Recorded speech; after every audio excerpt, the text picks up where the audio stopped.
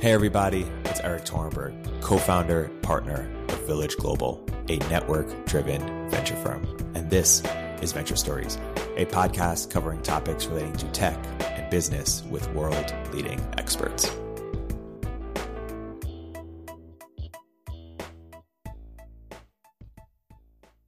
Hey everybody, welcome to another episode of Venture Stories by Village Global. I'm here today with my friend Paul Bohm. Paul, welcome to the podcast. Thanks for having me, Eric. Good to be here. So Paul, you are a community builder, you are a thinker, you are an entrepreneur, you are many things. How do you think about your sort of mission in life, or what you want to be known for, or what you want others to know about you? There have been many different themes throughout my life, but it's always come back to something that fascinated me early on. It's this notion of autopoiesis, self-creation, as they call it. How can you build systems that kind of take off on their own and keep doing positive things in the world without you being involved? That's been my fascination from the start. How did you get fascinated with that? And where does that manifest in life?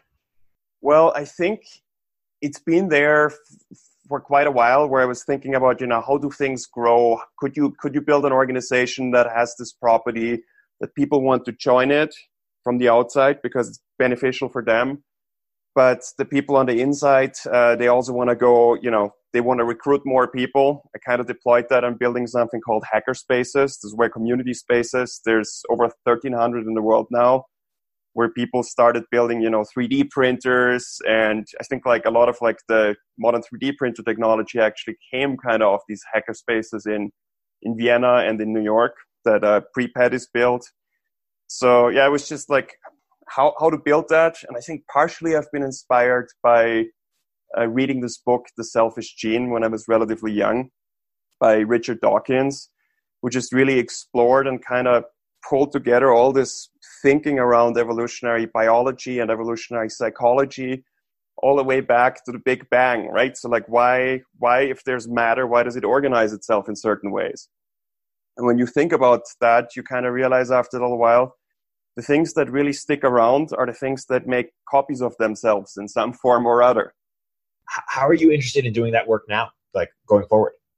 I think it just really reflects on almost anything any of us do in the world, right? So if you do it on a very simple level, if you help out a friend and enable them to build a company better, hopefully with the right culture, they later go out as well and help other people build companies. I think Silicon Valley is built on that. So I think for me, that's just something that's, I see it in almost everything that you do. It's not limited to a specific mission. I think it's just looking for where are you most useful to enabling other people to do things.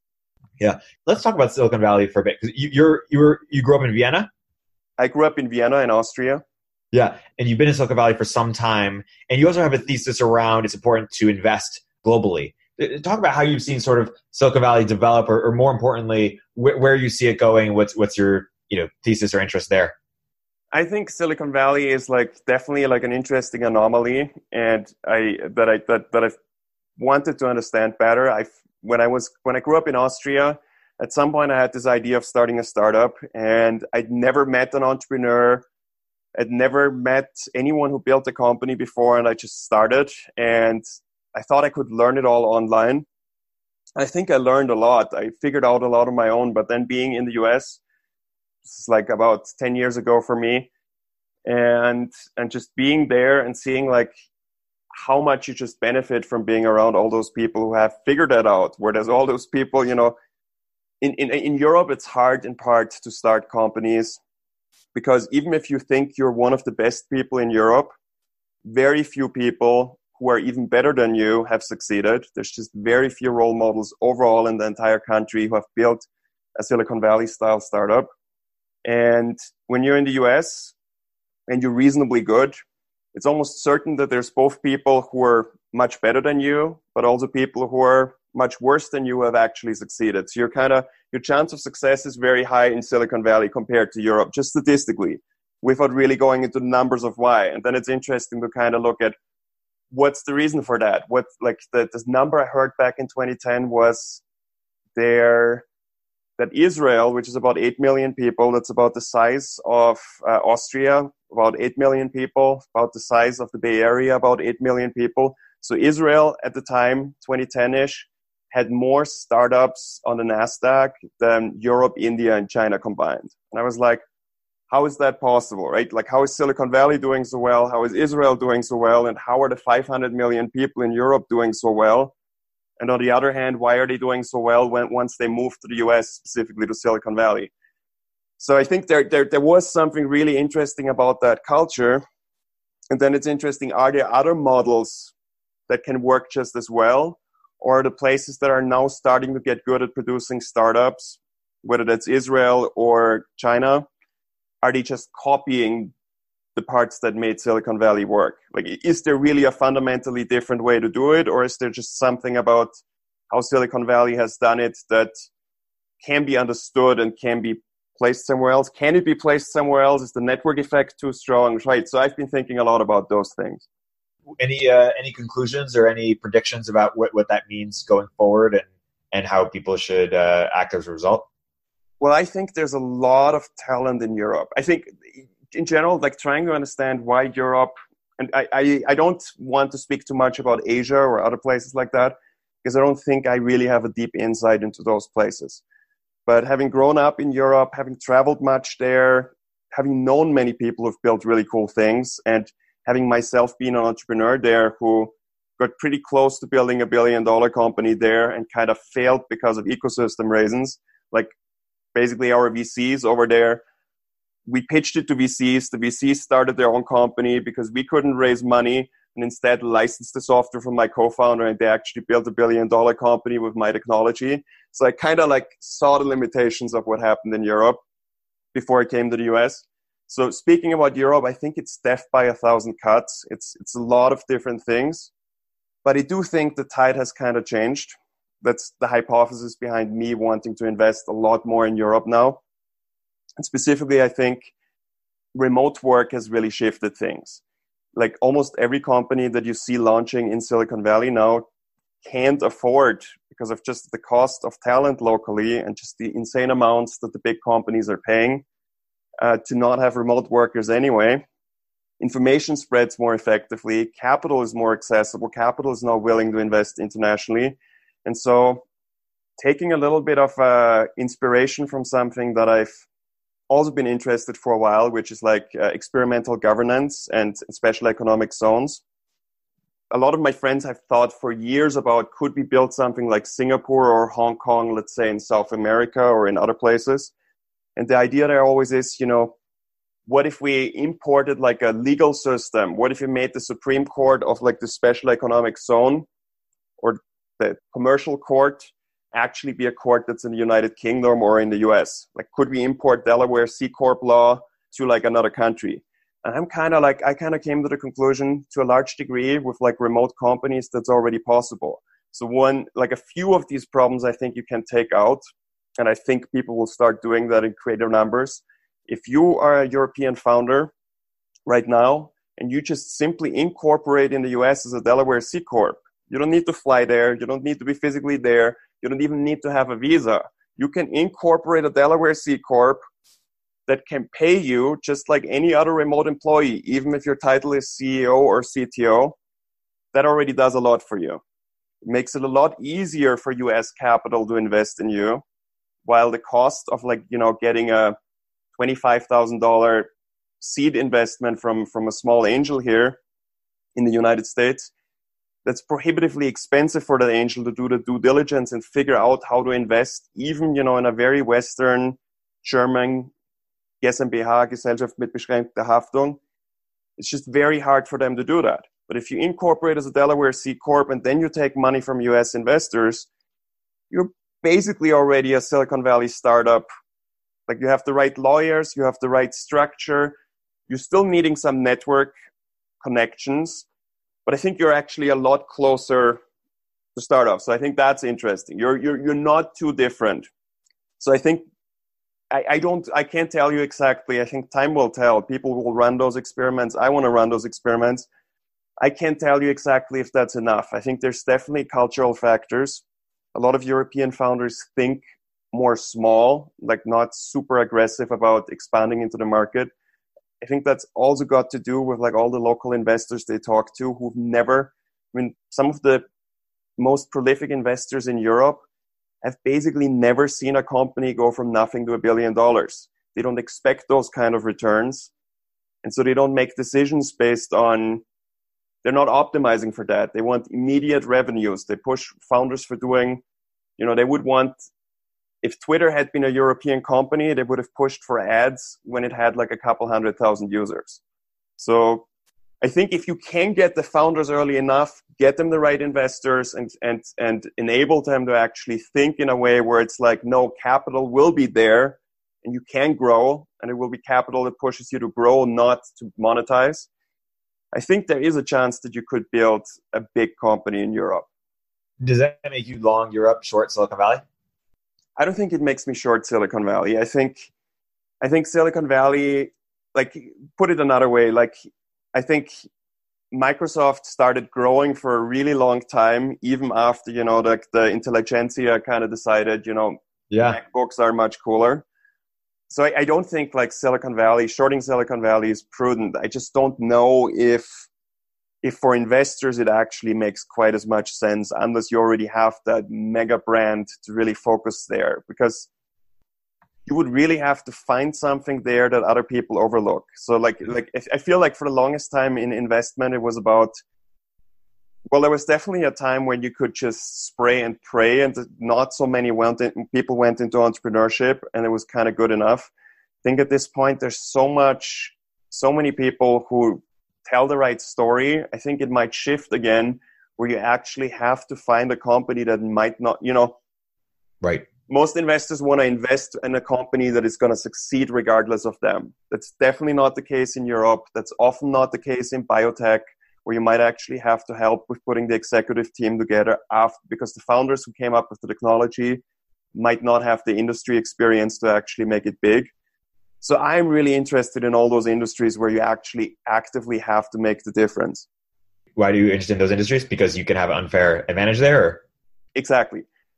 The hard part, as with any investment strategy, is you don't know for many years if your strategy actually works, right? So there's no guarantee that you can help European companies actually succeed in a big way. You need them to succeed in a big way, as you know, for the whole investment model to work out. But if you could, you would have a very, very deep unfair advantage, especially if you know the area, you know the language, you know where to find those people, right? So like part of the pessimism I see in Europe from like big investors who come from the US who have no local experience is the kind of companies they find are the kind of companies local investors would invest into. They don't realize that there's like, among these 500 million people, there's a lot of people that just don't have that kind of credibility in Europe because people, the government innovation agencies, the investors who are often coming from like marketing and finance, they don't come from actual, product or engineering. They just don't recognize the kind of talent that would build a Silicon Valley company. So if you're relying on the official channels to meet companies in Europe, you're going to find very, very boring companies for the most part. So the Balaji, Patrick Friedman view of sort of charter cities, do you have any? Do you overlap with that view pretty entirely, or do you have any differences for that sort of view and what it represents? I think it's a really interesting idea. I mean, I think it would be really cool to run that experiment. I'm super supportive of running those experiments and just seeing what happens if we could give people the freedom to experiment a little bit more with governance. But the other side of it is I'm not convinced that you really fully need all of that. I'm going a little bit more with the sovereign individual hypothesis here to some degree. If my company, and I'm not all the way in actually, to like, it needs to be on the blockchain and like Bitcoin and no one knows who the creators are. I think there's this middle ground that I see happening a little bit sooner where the founder sits in Poland, Hungary, Ukraine, Russia, and is building a company that is actually incorporated as a Delaware C Corp and doesn't necessarily even sell to a local market. Maybe that company sitting in Eastern Europe might be selling to Central Europe and the US and maybe Australia, and is not bothering with some of the smaller markets or the local markets where the regulation is just overbearing. Yeah. Unpack the sovereign individual thesis for our audience, even just the high level. And then I'm curious how you think about that in light of a world where China becomes the global superpower, where it's, isn't super sovereign individual focused. Yeah, so I don't know if I can super well summarize it, but I'll give it a try. So in general, I think the core takeaway that I got from this book and discussion around it is that the structure of power really heavily shapes everything around us. So, or the structure of violence, I think it's even like it's on the level of like if the value in a country is in the natural resources, then it might make sense to invade that country. If the value is, in the people, then it might make sense to invade that country. But when a lot of like the capital is actually in very hyper mobile intellectuals that can move, that are very flexible, then it might suddenly you might not capture a lot of wealth if you go to a country where the people will just move away if you try to invade, right? And if the companies are mostly virtual and their manufacturing can shift around, right, the more we standardize how production works and prototyping, a lot of the value just actually flows towards individuals. I think to some degree we're seeing that partially beginning with like digital nomadism going up so much. There's these people who can work from anywhere, work on anything, spend anywhere. I think we're seeing it increasingly with this whole influencer movement, which is really decentralizing away from basically all the existing authorities, like especially in the influencer space, right? I think right now, to be an archaeologist, you need a degree from a university, but I don't know if we won't see like, a 16-year-old kid in the next couple of years just starting to show up with a GoPro at like some digs, interviewing the experts, and along the way by learning from them while building a following of a couple 100,000 people interested in archaeology, becoming both an expert and an influencer in that space. So I think the sovereign individual hypothesis is just the power is shifting back to the individuals. Is that really what we're seeing? Well, on another level, we're definitely seeing very strong counter trends of governments trying to control speech, governments trying to build boundaries around their zones of speech. So it's going to be an interesting battle about sense making, by how information flows, who creates that information. But I think overall the trend still is that individuals have more power now than they used to have in the past. And you mentioned sense making, that's sort of a term that is sort of blowing up right now, or has been. Seeing reality, truth, sense making. How do you expect that to evolve? Like how is that going to play out? I think it's super unclear. I mean, I basically think we have these mega choke points right now where people get their information from, but we've also had these choke points in the past, right? In the past, the media, like the press, was a very, very central choke point. You had a little bit of like the gossip network, but across large distances, and letters and people traveling and spreading rumors, word from person to person. But that was slow compared to the press, right? The moment we got the printing press and then we got newspapers and so on, those people were controlling the news.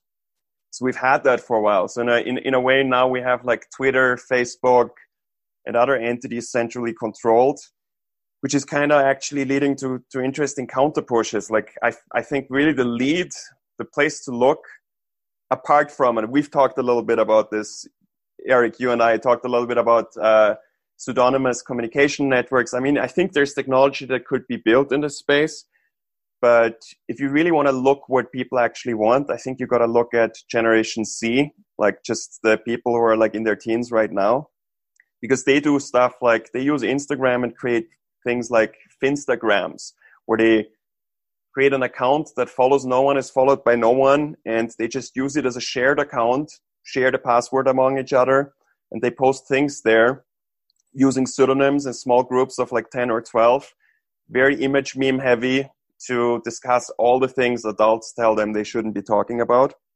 And so people are working around the system already there's private Telegram groups, there's private WhatsApp groups. I mean, I don't know if the genie can really be contained. I don't think our current systems are dealing too well. I don't think our regulatory system is really super smart about it. I think cracking down on speech might backfire heavily because it's going to fragment things.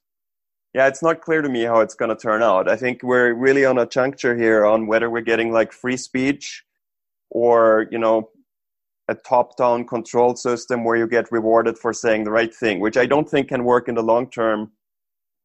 I don't know, one way to look at this whole collective consciousness of humans on this planet is literally as a big collective consciousness. And each of us, we get experiences and information directly, like we're the leaves of this tree of information. And we just have more information locally to make decisions about our purchases, about our opinions, than someone far away. So I think any kind of centrally controlled narrative just really breaks down because it's not a very effective collective intelligence. Is it possible that some societies are still going to try to attempt this super top-down view where you get punished for saying things that they think you shouldn't be saying, even though they might be true? Yeah, I think it's possible it happens. I don't know that it's actually long-term going to be sustainable, but a lot of bad things can happen in the meanwhile. Eric Weinstein had this tweet last week basically saying that the marketplace for ideas, you know, the idea behind that the sort of good ideas rise up and the bad ideas lose, is actually not what happens. It's more that the ideas that are, you know, sort of more genetically fit or something rise. The ideas that are, you know, more memeable rise, you know, regardless of how, or that doesn't always correlate with how good or bad they are. And it's our job to help determine the difference. What do you think of that statement, and how do we do that, if that's true? I fully agree with that. I mean, I think we have that problem that we have a narrative bias, as I call it. So like the best story is the thing that just spreads. And I see this in a lot of fields. Like I think, for example, this is something that often doesn't make me friends because so many of my friends work in that industry. But like, I think this is something that we have in AI, for example, very strongly, where it's just like making the most outrageous claims about like how soon and how crazy AI is going to be. It just is so much more interesting than someone going into like, you know, talking about Kolmogorov complexity of like, you know, general limitations of machine learning. There's a paper in the 1990s. Even in the 1990s, it got barely any attention. Other people who talked about limitations of, or I would say more thorough approaches to like AI, got completely swamped out by the people who were promising we'll have machine learning in 5 years. So there's this inflation of terms, right? From like automated statistics, machine learning, AI, and like now everything is AI because everything just has to move upstream and make ever more outrageous claims of how fast and close everything is. There's very little incentive for someone to really push the other way. There's very little incentive for someone to really tear down, unless if you take cryptocurrency, it's kind of similar. I mean, there are people who are partisan to their specific cryptocurrency, but there's very little incentive overall for, if people weren't part of the Bitcoin maximalism camp, there would be even less incentive for them to speak in a negative way about any of the other coins. In nuclear fusion, it's a similar thing. There's people who wrote the paper. There's a guy, Todd H. Ryder, who was at MIT. I think his thesis was in 1995. He wrote a paper about Bremsstrahlung, which breaking radiation, which set very specific boundaries on which kind of nuclear fusion designs are actually viable. And he basically left the field after his thesis. He left physics essentially. And then a couple of years, decades later, he came back in biotech. I'm not an expert on physics or nuclear fusion, but it makes me think if the guy who actually writes the paper that everyone is fighting against, that's saying it's very hard and many of the designs don't work, completely leaves the field afterwards, while people are still proposing like Polywell and Fusor designs that supposedly have been declared impossible by this paper. It makes me think, is this field just so complex that the people willing to fund it just keep funding it despite the experts having left? Has this field kind of become a zombie field? And are does that partially mean the more you fund it, that it actually gets harder to really truly try new ideas in that field? Because we know that fusion is possible if we look at the sun, but is it possible for the field overall to just get stuck in something because the real experts have left the field? Let's go deep on the AI path. So, if everyone else is worried about, AGI or less than that, just loss of jobs and total automation, what do you think is truly misunderstood or underappreciated about what's actually going on in AI, and what should the actual concerns be? Right. So Andrew Ng, who's, I think he started Coursera. He was teaching machine learning at Stanford, was involved with the Google Autonomous Car project, arguably one of the top experts. He said, we don't really have a good path to even understand how we would build AGI. Right now, worrying about it is like worrying about overpopulation on Mars. There's some really cool papers on Kolmogorov complexity that I really appreciate that go into why it's hard. It's just a 3-page paper. But essentially, I think it's interesting if you assume for a second that we're getting cool AI, we're getting self-driving cars, we're getting those things, but we're not getting full general AGI immediately. What are the consequences of that? Well, first thing you have to ask yourself, if we're just getting this gradual progress and not a full replacement of humans right away, what does that mean? I think this is something that Peter Thiel said recently. The fear that people have about AGI in that context is, what if there was a robot that could do everything you can do, but cheaper? Right? What would do that to your job, to your purpose in life, to all those things? And the way he put it is, well, that already exists, and it's called Chinese. They're doing everything you can do, but cheaper. So I dug a little bit into statistics on automation, trying to figure out, has there ever been a job loss to robots, to automation in the US of any considerable amount? Has there been incredible productivity growth that just left humans behind? And I couldn't find the net job loss from the 50s, basically until 2000. There's a really interesting report that basically says we had a 30% job loss in 2000 to 2010, which was while a big crisis happened, financial crisis happened, but also 25% of the factories closed at the same time. So there's never been a place where the job loss didn't correlate with a loss of factories, and robots need a place to work too. So the much more likely scenario actually is the jobs did not get lost to the automation. The jobs get lost to outsourcing, the places that had lower labor cost. And if that's the case, I think automation is actually helpful in retaining jobs in the West, because automation allows local workers to be more productive, even at higher wage rates, and that can keep them competitive with other places. If you don't have an automation advantage, then you're really just purely competing on labor cost, and clearly the jobs go somewhere else. You're, I think, something of an Austrian economist. Definitely inspired by the Austrian school. Yeah. Do you see that view? The view is somewhat fringe, although rising because of Bitcoin and stuff.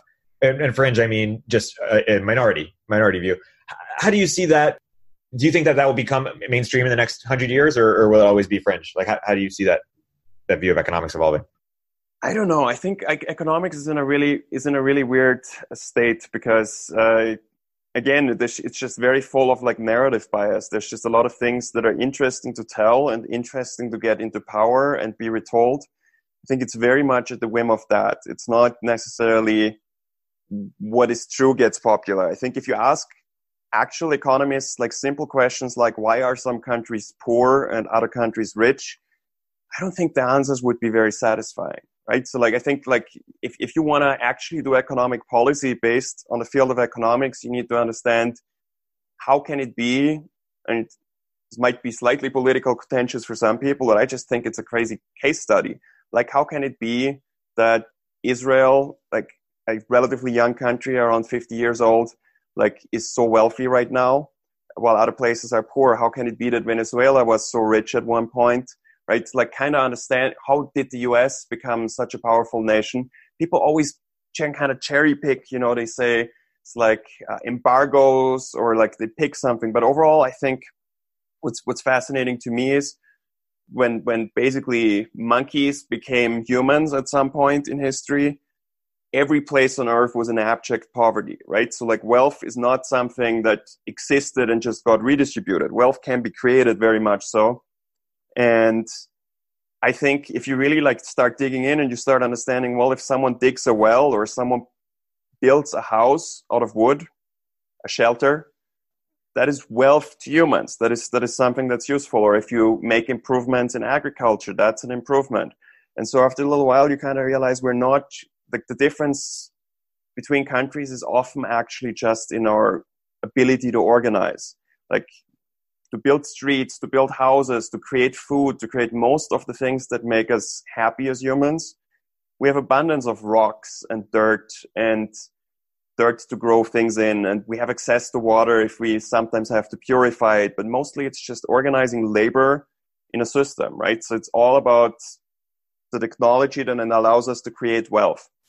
If you don't understand why some places are poor and why some people are rich, some places are rich, I think it's very, very hard to build a good society. But I don't think that's really the kind of narrative that makes people become successful as economists in academia or in government research institutions or in any of the other places where you would hire or pay or print in newspapers an economist. So how do we solve these fields that have sort of these perverse incentives or these fields that are zombie fields? That's the $1 trillion question. I think partially this whole sense making that you mentioned earlier, like I think partially just kind of reducing the scale on which we interact with each other is necessary. And what I mean with that is people often echo chambers was kind of the term before sense making. People are worried about being like in a bubble or in an echo chamber, and they want to hear everything, and they don't like it when those platforms filter. But the problem with that is if everyone in the world was part of the same communication system and everyone sees the same thing, right? It's not filtered. Everyone sees everything. Well, then you're basically, there's more of some things than of others. So you're basically, if I give you a Twitter feed that's completely unfiltered and it's everyone in the entire world, you can't even follow specific people. You're just, the things you're going to quote unquote randomly see are the more popular things. So that's groupthink. If you have one original idea, well, that's also an echo chamber. Like it's just you. If you talk with 2 or 3 friends and you guys all talk, have similar ideas, that's an echo chamber. So whether you talk with everyone or just with yourself, you're still in an echo chamber. So the question then becomes, if you want diversity of thought, you want different ideas, you can't fully escape some people having certain set of ideas. You can't completely get rid of echo chambers. What you need is you need a diversity of echo chambers. You need different echo chambers. And then you need ideas. They need to be kind of semi-permeable. So like if you talk with some friends about some ideas about economics and I talk with friends about different ones, and we have one friend in common who's kind of in the middle and sometimes kind of ferries some information between of those of two groups, some people might actually switch over into the other group, right? At that point, you're kind of getting something that's really much closer to how our brain operates. And I was hoping we could do that very effectively with algorithms for a while. So I deeply looked into reputation algorithms and algorithms for like basically using humans as kind of neurons in a communication network like that. I think that's very, very hard to build from scratch. I think it's hard to retrofit on existing networks. So now I'm kind of thinking maybe it will happen initially in a different way where we're just becoming more insular on the level of creating these private communication groups. Like, meaning I think it might not be solved in software. It might be solved in wetware, where we're really just building new groups like of societies, private chat rooms, and just kind of approximate that stuff. And I think the whole influencer movement might go into that direction too. So you might not get all your information from CNN or Fox, but you might actually get it from some 22-year-old kid who runs around with a camera. Maybe that's better if not everyone listens to the same 22-year-old kid, or you even have a few different ones, and then you can kind of start losing interest in one and move over to the other, and you tell others and you move them with you. Because in a way, that's a collective. Like if you heard about something cool and told me, and I watch that too, and then I tell my friends, we're all moving over. That is collective sense making, right? Because you influenced us to move a certain direction, and it has this ripple effect down. That would be really collective intelligence. I think, would it be cool if we could push that using algorithms, or if we even took the humans controlling it out of the equation by putting it on the blockchain? Sure. Having worked on those algorithms, I think it's very, very hard.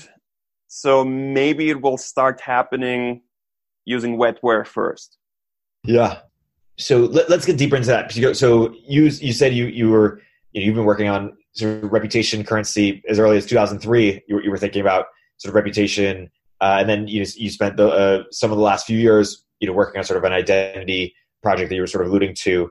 Well, when you talk about how you see the future of identity and reputation evolving, are we going to be pseudonymous on the internet? Are we going to have multiple identities? What's that going to look like, whether in wetware or on digitally? I mean, I think, okay, so I looked into pseudonyms also in terms of history. And what I found really interesting was apparently in the United States constitutional debates, over 130 pseudonyms were in use to discuss, the Federalist Papers, the Anti-Federalist Papers, like basically discussing how to set up this country. People were heavily depending on pseudonyms to protect themselves from essentially the mob. And interestingly enough, many of those people who used pseudonyms were very powerful people even, who still had to protect themselves. So I've read that George Washington had a net worth that is equivalent would be today inflation adjusted about 500 million. Thomas Jefferson had a net worth of about 200 million. So even these powerful people had to protect themselves behind pseudonyms.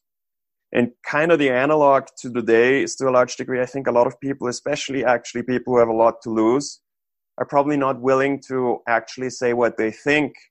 Or you see this also in politicians even. A lot of politicians are not willing to actually go on debates with someone who might be a skilled debater who has a different opinion.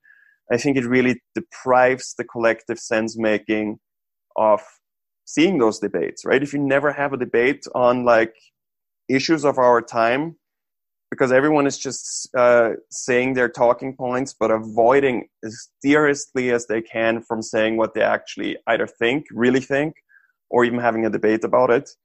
Sense making is very, very hard for everyone. So I think this affects even people who are less important, right? Having a truthful debate about some of the things that are dear to you is very, very difficult because someone for sure is going to attack you. So one view you could have is that people will just start using pseudonyms again to discuss difficult topics. I think that's already starting. I think partially Satoshi really kicked that off by basically realizing that creating an alternative to the existing financial system would be something where could be persecuted for. I think the other alternative is basically that this just goes so ridiculous that people increasingly become desensitized, and partially people might also just achieve independence from effective persecution at some point by becoming sovereign individuals to some degree. I think it's a difficult juncture. I think it's definitely not easy to speak your mind. And with speaking your mind, I don't even mean preaching that you think you have the gospel of truth, but more on the level of saying, I think there's a problem here and this is not working. Why don't we try this? And knowing that you might be wrong, but you can actually learn from someone refuting you. But at this point, right, we're at a point where if you say something that's wrong, or maybe it's even right, some people don't try to refute you, but they actually try to get you destroyed. And I think that's just a very, very difficult juncture for a democracy that really, really thrives on discussion and conversation, right? So even if the people who you disagree with say things that you don't want them to say because you think they're bad, you're kind of better off if they say them and you have an opportunity to refute and educate them. So I don't know where that's going. I definitely see that the reaction kids have, and that's always where I look to for the future, because I think they're a lot more media smart than even, people in their 20s. Kids found their solution by just creating like small pseudonymous enclaves that they keep hidden from everyone, including their parents. So, Balaji had this vision of, or has this vision of, separating your earning name from your speaking name, so that, basically, so you could say what you want and people could attack you, but that wouldn't, correspond with your ability to earn, or even, come back in a different name. I think it's interesting. I think it's just hard for humans. Like if you look at, we have examples of like people being forced into such a situation. I don't know if it's not quite the example I'm looking for, but it's just because it's in a very different. But I think, for example, take the Dread Pirate Roberts and Silk Road. I think it's just very hard to run like an operation of that scale without being able to show off to anyone that you're building something cool like that, right? So in this case, it's a bit more difficult because that was against the law. But like I think in other cases, let's say you are like a big name saying something that you find interesting in the sphere of I don't know what. I think it's just hard for people to separate those two things.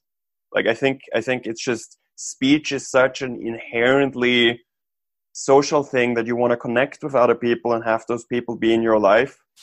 I don't know that that's a good long-term solution. I think in the short term you can do it. If you go the other way and you say you use your real name to say what you think and you just kind of have your companies privately, I think that can work a lot better. If you can just decouple your, like if you have like a search engine optimization business and it's not attached to your real name, then you can use your real name to say what you think. I think that might work for some people. I don't know. My hope right now is just that it will kind of burn itself out eventually. Like basically the outrage culture that we have now will just at some point become too absurd and it will renormalize. But that might take years or decades. I think I'm kind of hoping that Gen Z is not going to be quite as susceptible to all this outrage because they're just constantly surrounded by it since birth.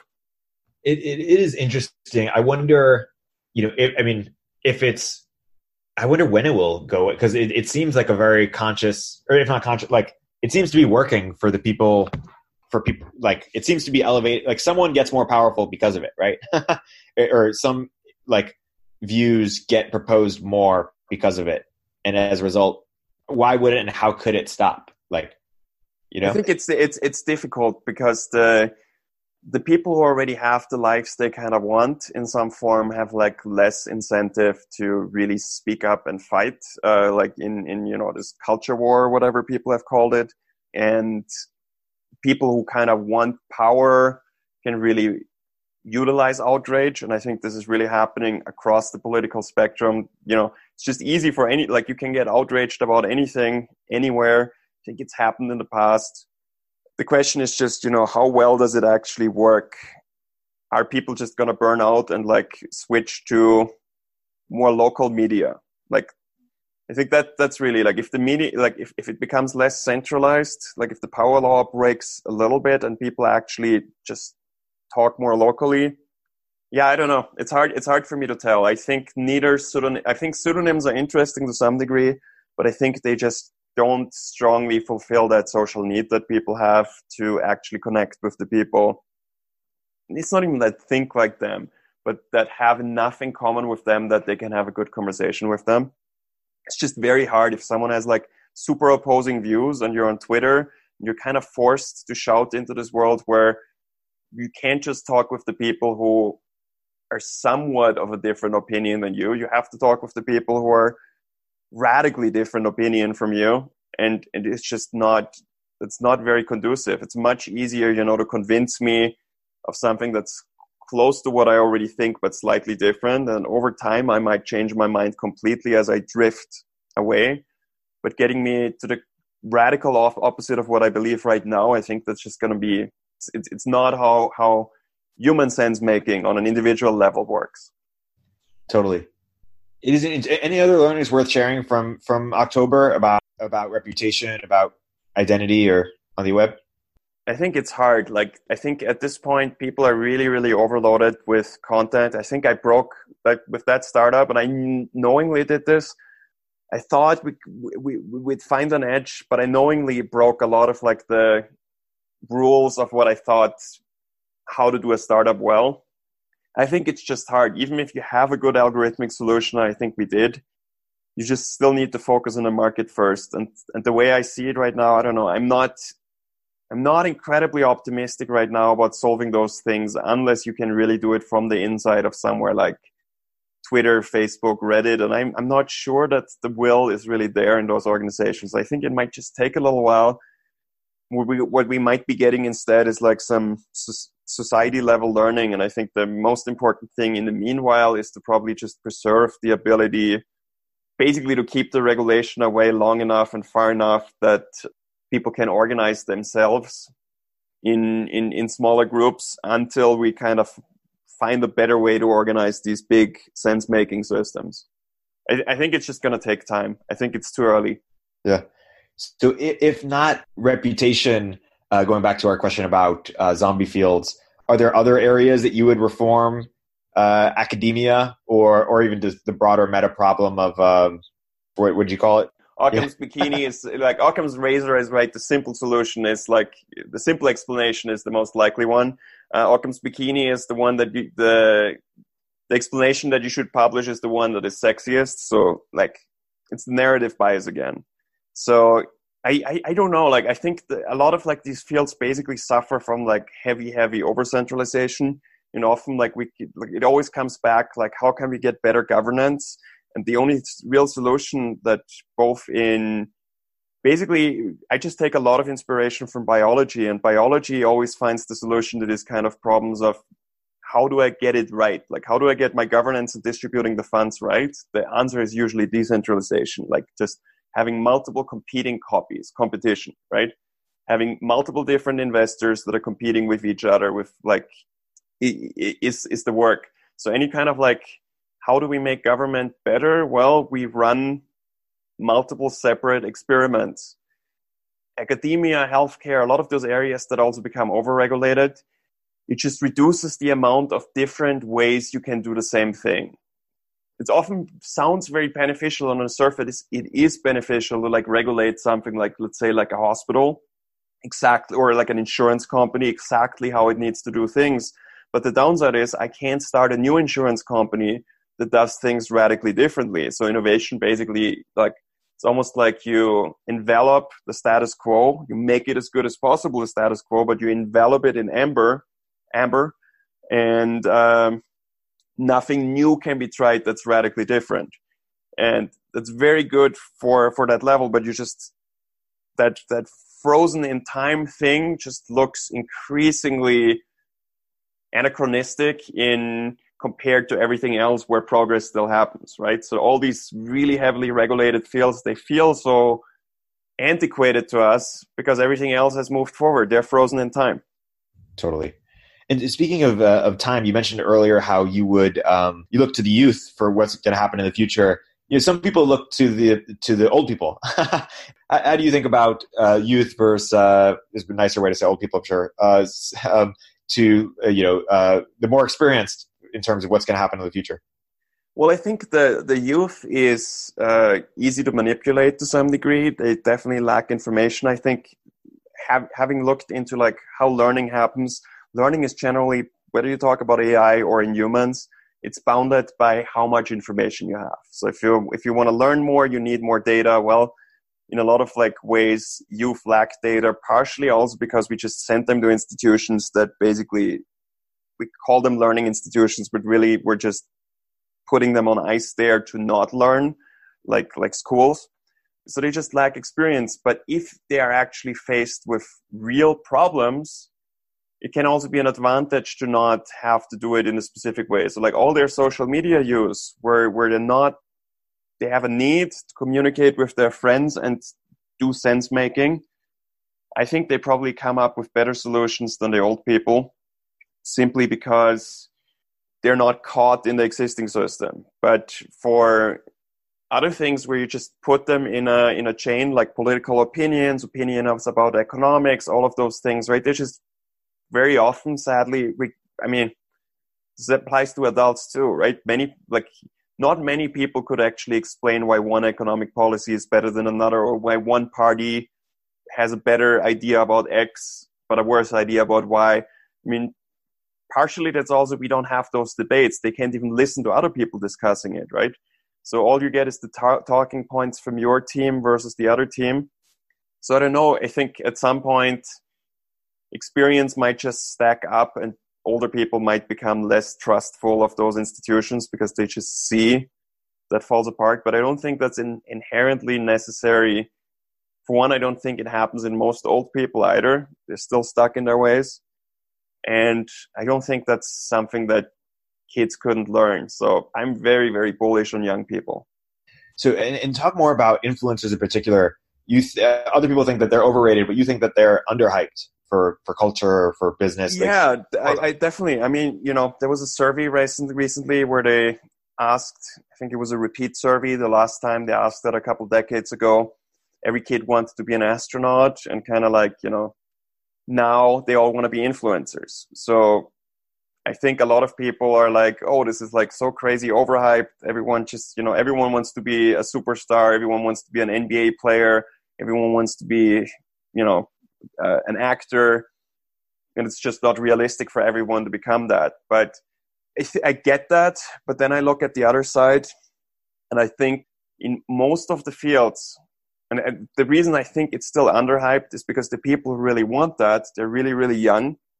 They don't have quite as much in most cases to share. They might develop something that they can share where they can be really good.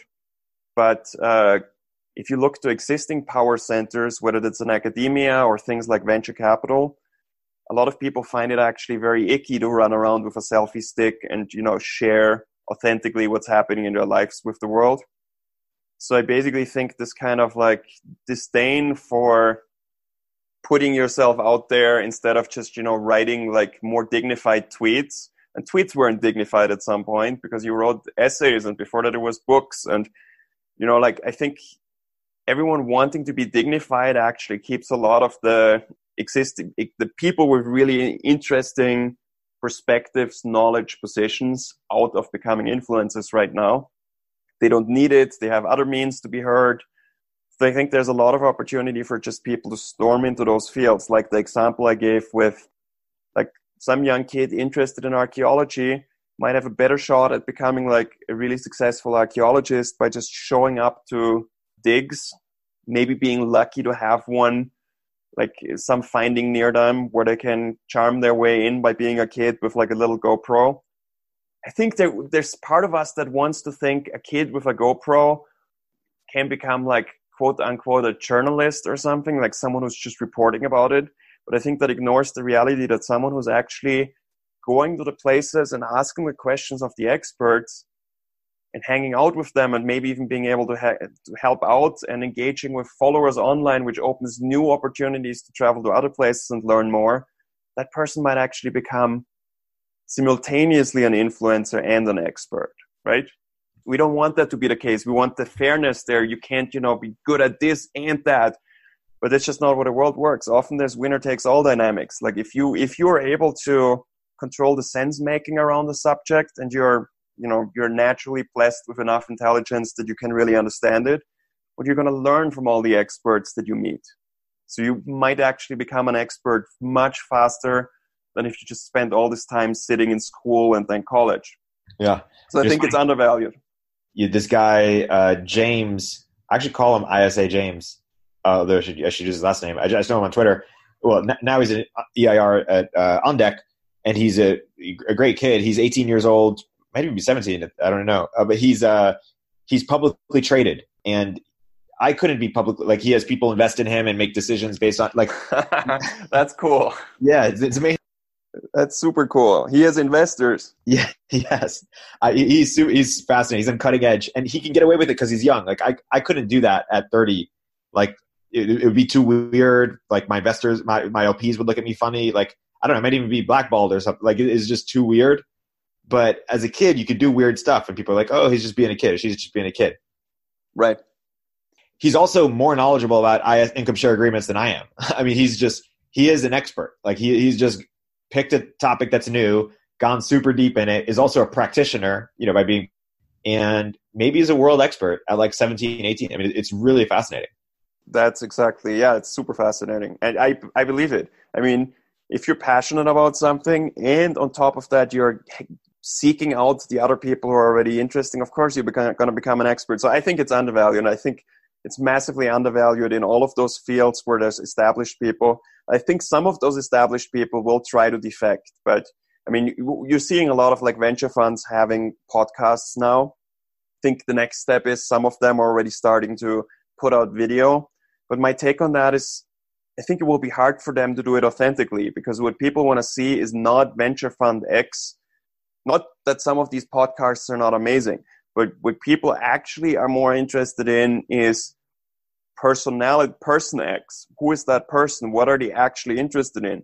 Not what are they doing to make the company they work for look good. Right. But what are they interested in? What's going on in their life? So like, I think the whole format of like podcasting, video casting, there's just so much also stylistically, like just the whole setup, like just two people sitting in a room, there could be so much more action in that whole thing. Like, one interview could almost be much more closer to like an Anthony Bourdain episode almost, right? Yeah. Where you go get food with someone and have an experience, and then you compress that right down into 2 minutes, that experience that you've had with that person while asking an interesting question. So I think there's going to be so much happening in that space. And then there's going to be a whole set of people getting jobs, training people in how to make good video, how to manage the audio, how to do the camera, what's a gimbal, how do you use a gimbal, how do you use a gimbal with a camera. I think this whole field is going to explode like crazy. Yeah. Who wins as a result of that? YouTube, like what implications emerge from that or result from that? Well, what I find, this goes straight into like actually monetization. Right now, the one part where monetization for social media works really well is video. Like YouTube does it. I think you can even monetize video on Twitter and on Facebook as well. But there's monetization, I mean, for the creators actually. But on the other hand, if I'm on Twitter and, someone is on Twitter and has like a couple 100,000 followers, that person is actually creating ad revenue for Twitter indirectly, because people are on Twitter because of the value that person creates using their tweets. But right now they need to directly monetize, so they can post a link to the t-shirts they created or the cups they made, or they can directly monetize, but their non-video tweets, they can't have monetized in a way where they get a revenue share from that, right? So right now, I guess if it moves to video in that space, it already works. But I think it will be good for those platforms. I don't know how strong their lock-in will really be. I think people might be more flexible than they expect. So we'll see how the platforms there change with just the needs and demands of the users. Creators will go where they can make money off the users for the most part, or where they can have an audience. I think that kind of monetization actually, I think that's in social media, that's for non-video, that's actually an unsolved part too. It's kind of crazy that there's people who create this much value for Twitter, and Twitter is not able to do a revenue share with them. Instead, they have to go off platform and monetize in other ways, right? Like in anything someone has to do that's actually about monetization. Like, I think the platforms should do most of the monetization, or at least should do enough of the monetization that unless you want to do a product or something, you don't have to, because you can make money from just having an audience.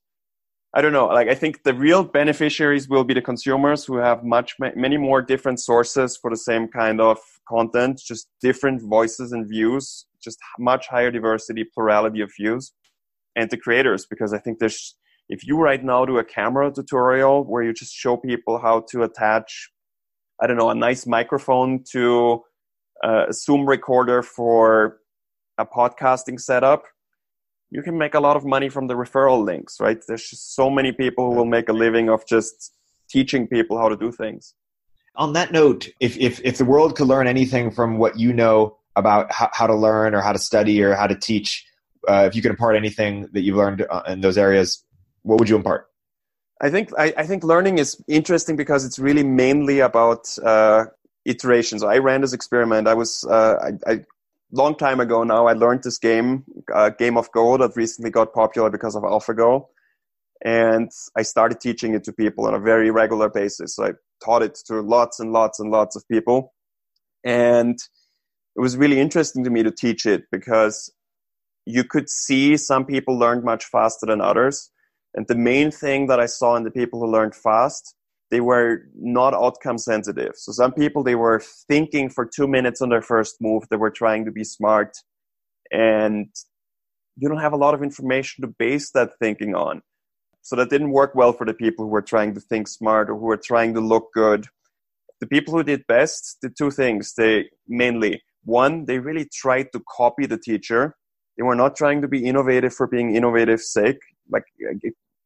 They were just trying to do almost the same thing, and they were really, really fast. They did no thinking. And the upside of that is you just get a lot of data. I've applied the same thing to learning poker, played a lot with a lot of these games because I'm like, how do I increase that data rate? So one thing I've done yesterday and today actually was I want to learn how to jump out of a plane, how to skydive.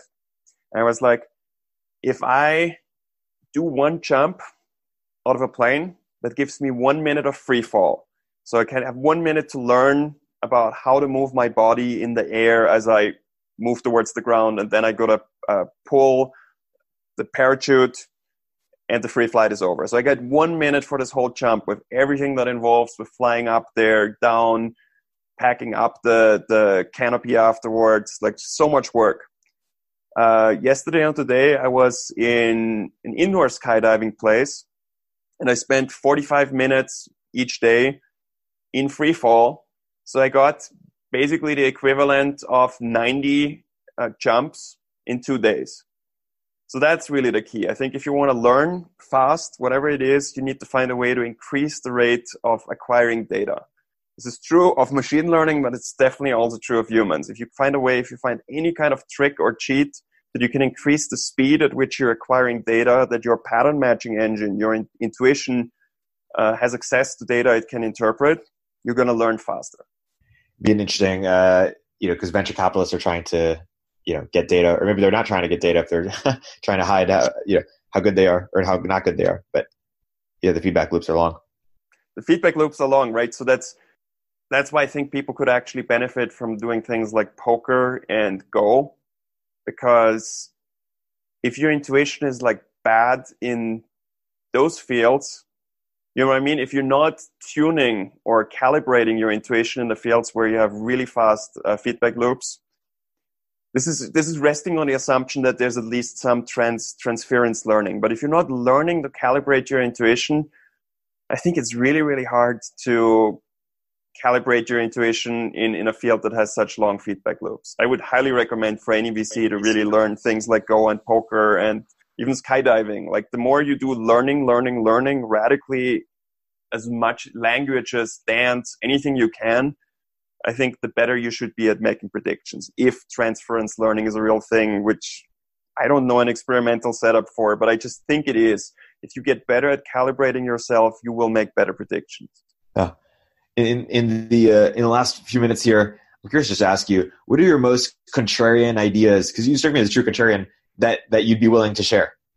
Oh, that's a difficult question. I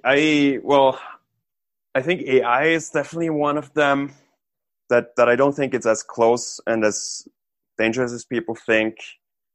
Yeah, I don't think automation is killing all the jobs. We discussed that before. Like, I think there's actually, I can go actually into that a little bit more because I think it's important.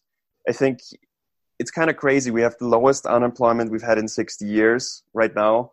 And the indicators are basically, we don't have any resources to deploy towards, cleaning up needles and poop from our city streets. I think we have a lot of indicators that we couldn't build really, really big projects right now.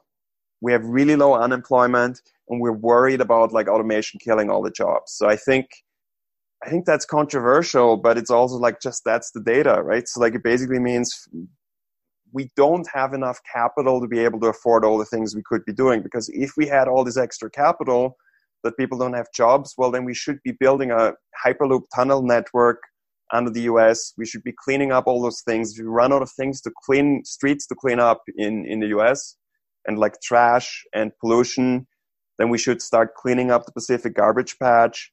So I think we're just much worse off actually than everyone's saying. Everyone's saying like automation is creating all this excess productivity, but at the same time, everyone's like really struggling to just pay rent, survive, and at the same time, we can't even do public work projects because we don't have the money for it. Yeah. And what do we do about inequality, about rising inequality? Or what should we do? I think the challenge with inequality is that like a lot of the interventions people dream up with the best intentions actually make things worse. I think the best thing we could be doing is lower the cost of living. It blows my mind that in a place like Chiang Mai, Thailand, you can get an apartment with air conditioning, hot water, and refrigerator, just like furnished apartment for $80 a month. And I think a lot of what we're doing in terms of trying to equalize on a federal level, we're looking at pay too much. We're looking at income too much. We have incredibly rising cost of living. It's really expensive. Rent, not just in San Francisco, but just overall the US, is very, very, very expensive to live. And I think it's very important to look at why is it so expensive to live here? And can we really solve that by, let's say, pushing the minimum wage up that much higher? Because it has like a lot of like effects that people don't think through. There's a lot of like poorer states in the US and also territories like Guam, Puerto Rico. Like if you kind of forced a federal minimum wage on like the poorer states, it makes them less competitive. And that basically means the people there would not have as easy of a time to get jobs in those places, even though less money would actually go quite far there as well, right? It forces them, even though they have lower cost of living, to compete with places with higher cost of living. So that creates a really weird inequality. And in part, companies have been solving that by just taking the labor that is not working too well, even in the poorer states in the US, and just going to poorer countries instead. So I think it's very, very difficult to solve the issue. But I think for me, the overall most important metric for inequality is really the cost of living. If you could live a lot cheaper, there wouldn't be quite as high of a pressure to earn so much, right? Like I think cost of living is the much more important indicator than income. Totally. Paul, I want to be sensitive to your time. This has been a fantastic and wide-ranging episode. Thank you so much for coming on the podcast. Awesome. Thank you for having me, Eric.